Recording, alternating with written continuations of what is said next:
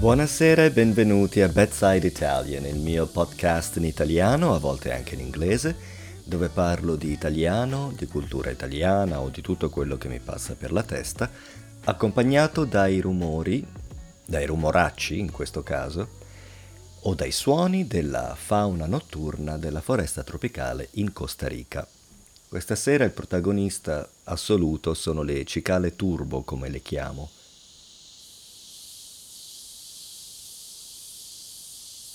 Eccole, che stanno veramente diventando un problema. Allora, vi rassicuro, questa puntata o questo episodio non è sulle cicale, voglio parlare di qualcos'altro, però vi devo comunque aggiornare perché sono un ingrediente, mamma mia, stanno diventando proprio forti. Comunque, stavo dicendo che le cicale turbo, come le chiamo, negli anni, anzi questo è il primo anno in cui si fanno sentire in modo così insistente al tramonto. Adesso siamo non al tramonto ma al crepuscolo perché il sole già non si vede più, però la giornata sta finendo. E prima si sentivano 2 o 3 che facevano questo suono 3-4 volte, ma non di più. E invece adesso stanno diventando molto più insistenti e si sentono anche la mattina e anche durante il giorno. Allora, quelli che mi hanno seguito sin dall'inizio sanno che qui, da gennaio a aprile, ci sono 2 tipi di cicale che sono veramente insopportabili, che però sono la ragione per cui ho iniziato questo podcast, perché non potevo fare i miei video sui vari social media e quindi ho iniziato a fare il podcast di sera accompagnato dai grilli che comunque sono meno intensi delle cicale. E invece adesso abbiamo anche questo terzo tipo di cicale che adesso stanno diventando molto più insistenti durante la giornata. E adesso non sappiamo se è un risultato del riscaldamento globale, di qualche, come si può dire, qualche scompenso a livello ambientale, o se è un ciclo naturale che avviene in modo spontaneo e di cui io non sono al corrente, perché io vivo in questa parte della foresta in Costa Rica da solo 13 anni. Pensate che negli Stati Uniti, in credo Maryland, comunque nella costa orientale, nord-orientale degli Stati Uniti, le cicale sono un fenomeno che avviene ogni 11, 13, 17, 19 anni, vivono sottoterra e ogni tot anni escono in superficie per riprodursi e fanno il rumore che fanno. E invece qui ogni anno. E poi soprattutto stanno diventando sempre di più e sempre più forti. Quando dico forti in realtà mi riferisco alla parola loud in inglese, che non ha una traduzione diretta in italiano. E io per lo più parlo in inglese durante la giornata, per cui devo ritradurre tutto in italiano. Oddio, inizia a piovere. Comunque, prima che la pioggia diventi troppo forte, volevo parlarvi di aglio. Prima di tutto vi dico uno scioglilingua italiano abbastanza famoso, giusto per intrattenervi. Sul tagliere gli agli taglia, non tagliare la tovaglia non è aglio e tagliarla è un grave sbaglio.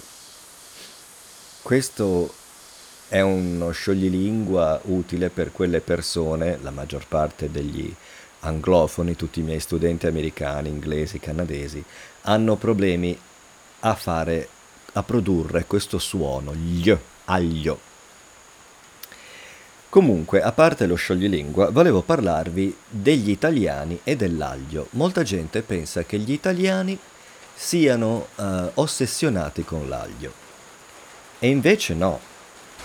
Forse l'idea è dovuta al fatto che i vari immigranti dal sud Italia agli Stati Uniti, al Canada, anche solo all'Inghilterra, arrivassero con delle trecce di teste d'aglio. Sapete che l'aglio a volte si intreccia e si tiene appeso alla parete così a farlo seccare in modo che duri tutto l'anno. Forse adesso interrompo la registrazione e ci risentiamo appena smette di piovere. Dai che forse ha smesso di piovere. Forse riesco a parlare di quello di cui volevo parlarvi. Allora, brevemente, l'aglio in Italia si usa, ma con moderazione. Dicevo, forse in Inghilterra negli anni 60 o negli altri paesi in cui gli italiani emigravano, faceva specie vedere questi italiani che appendevano delle trecce di teste d'aglio, come dicevo, intrecciate per le foglie e appese alla parete come modo di fare seccare l'aglio e usare tutto l'anno. E quindi hanno pensato, mamma mia, gli italiani vanno proprio pazzi per l'aglio. Ma in realtà, se voi vedete i vari video, che tra l'altro è questa la ragione per cui sto facendo questa puntata di stasera, perché io guardo molte video ricette e quando un piatto italiano viene eseguito da un italiano, usano uno spicchio d'aglio, due, rimuovono il germoglio, perché è quello che rende l'aglio indigesto, difficile da digerire, lo fanno rosolare nell'olio e poi lo rimuovono, lo tolgono dall'olio, perché l'aglio serve principalmente per infondere il suo gusto e il suo odore all'olio e a tutto il piatto. Sì, a volte si può anche tritare, ma uno, due spicchi, mentre invece se voi vedete le ricette eseguite da americani o gente che non è italiana, che si tratti di un piatto italiano o no, usano 4, 5, mezza tazza di teste d'aglio tritate, che sono una cosa abominevole per un italiano. Infatti, se volete vedere su YouTube ci sono dei video di reazione di italiani che guardano ricette eseguite da stranieri e rimangono inorriditi dalla quantità d'aglio che usano, pensando, ah, italiano, devo usare tanto aglio. Il che è un po' triste. Pensate che invece per gli italiani sono i coreani che usano tantissimo aglio. Ad ogni modo, era solo una soddisfazione che mi volevo togliere, quella di comunicare al mondo o ai miei 4 ascoltatori che stanno imparando l'italiano, che gli italiani non hanno l'ossessione dell'aglio come può sembrare. Io sinceramente l'aglio non lo mangio neanche, però so che gli italiani che cucinano con l'aglio usano uno spicchio, al massimo 2, e poi lo tolgono. Tutto qui. Comunque adesso tra la pioggia e le cicale potete capire perché non posso fare il mio podcast ogni sera. Stasera pensavo che fosse una serata più tranquilla e invece è diventato un disastro tropicale. Quindi vi lascio qui. Vorrei dire che vi auguro la buonanotte, però sinceramente qui sembra il diluvio universale. Ad ogni modo, spero che abbiate imparato qualcosa o sull'aglio e gli italiani o sull'italiano. E come al solito, se volete mettervi in contatto con me per chiarimenti su una parola che ho usato o sul modo in cui ho usato questa parola, è il mio servizio alla comunità, è il mio lavoro, per cui mettetevi in contatto con me come potete. Il mio nome dappertutto è Sergio the Language Nerd e sarò felice di rispondere alle vostre domande e dare chiarimenti.